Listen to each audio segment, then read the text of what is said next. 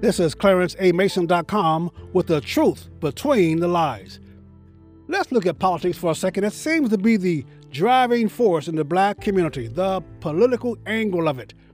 I have a question. I really have a sincere question. Why is it that only black people think that economic power comes from political means?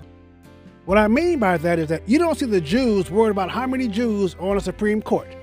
You don't see the Italians worried about how many Italian congressmen there are. You don't see them worried about congregating around the power of who they're going to elect, because they know they get nothing back from that person. They know no power comes from the elected officials. They know government's job is very limited.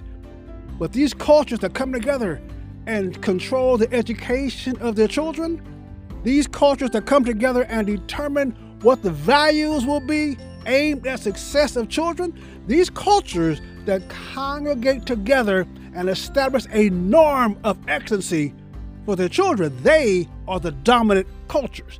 It's not based on race, skin color. It's not based on economics. It's based on the cultural values they hold dear. But we think that we can gather around and elect someone. We think because he's black, or he speaks Spanish, or he tells us he has hope and change, we believe that will make us economically viable.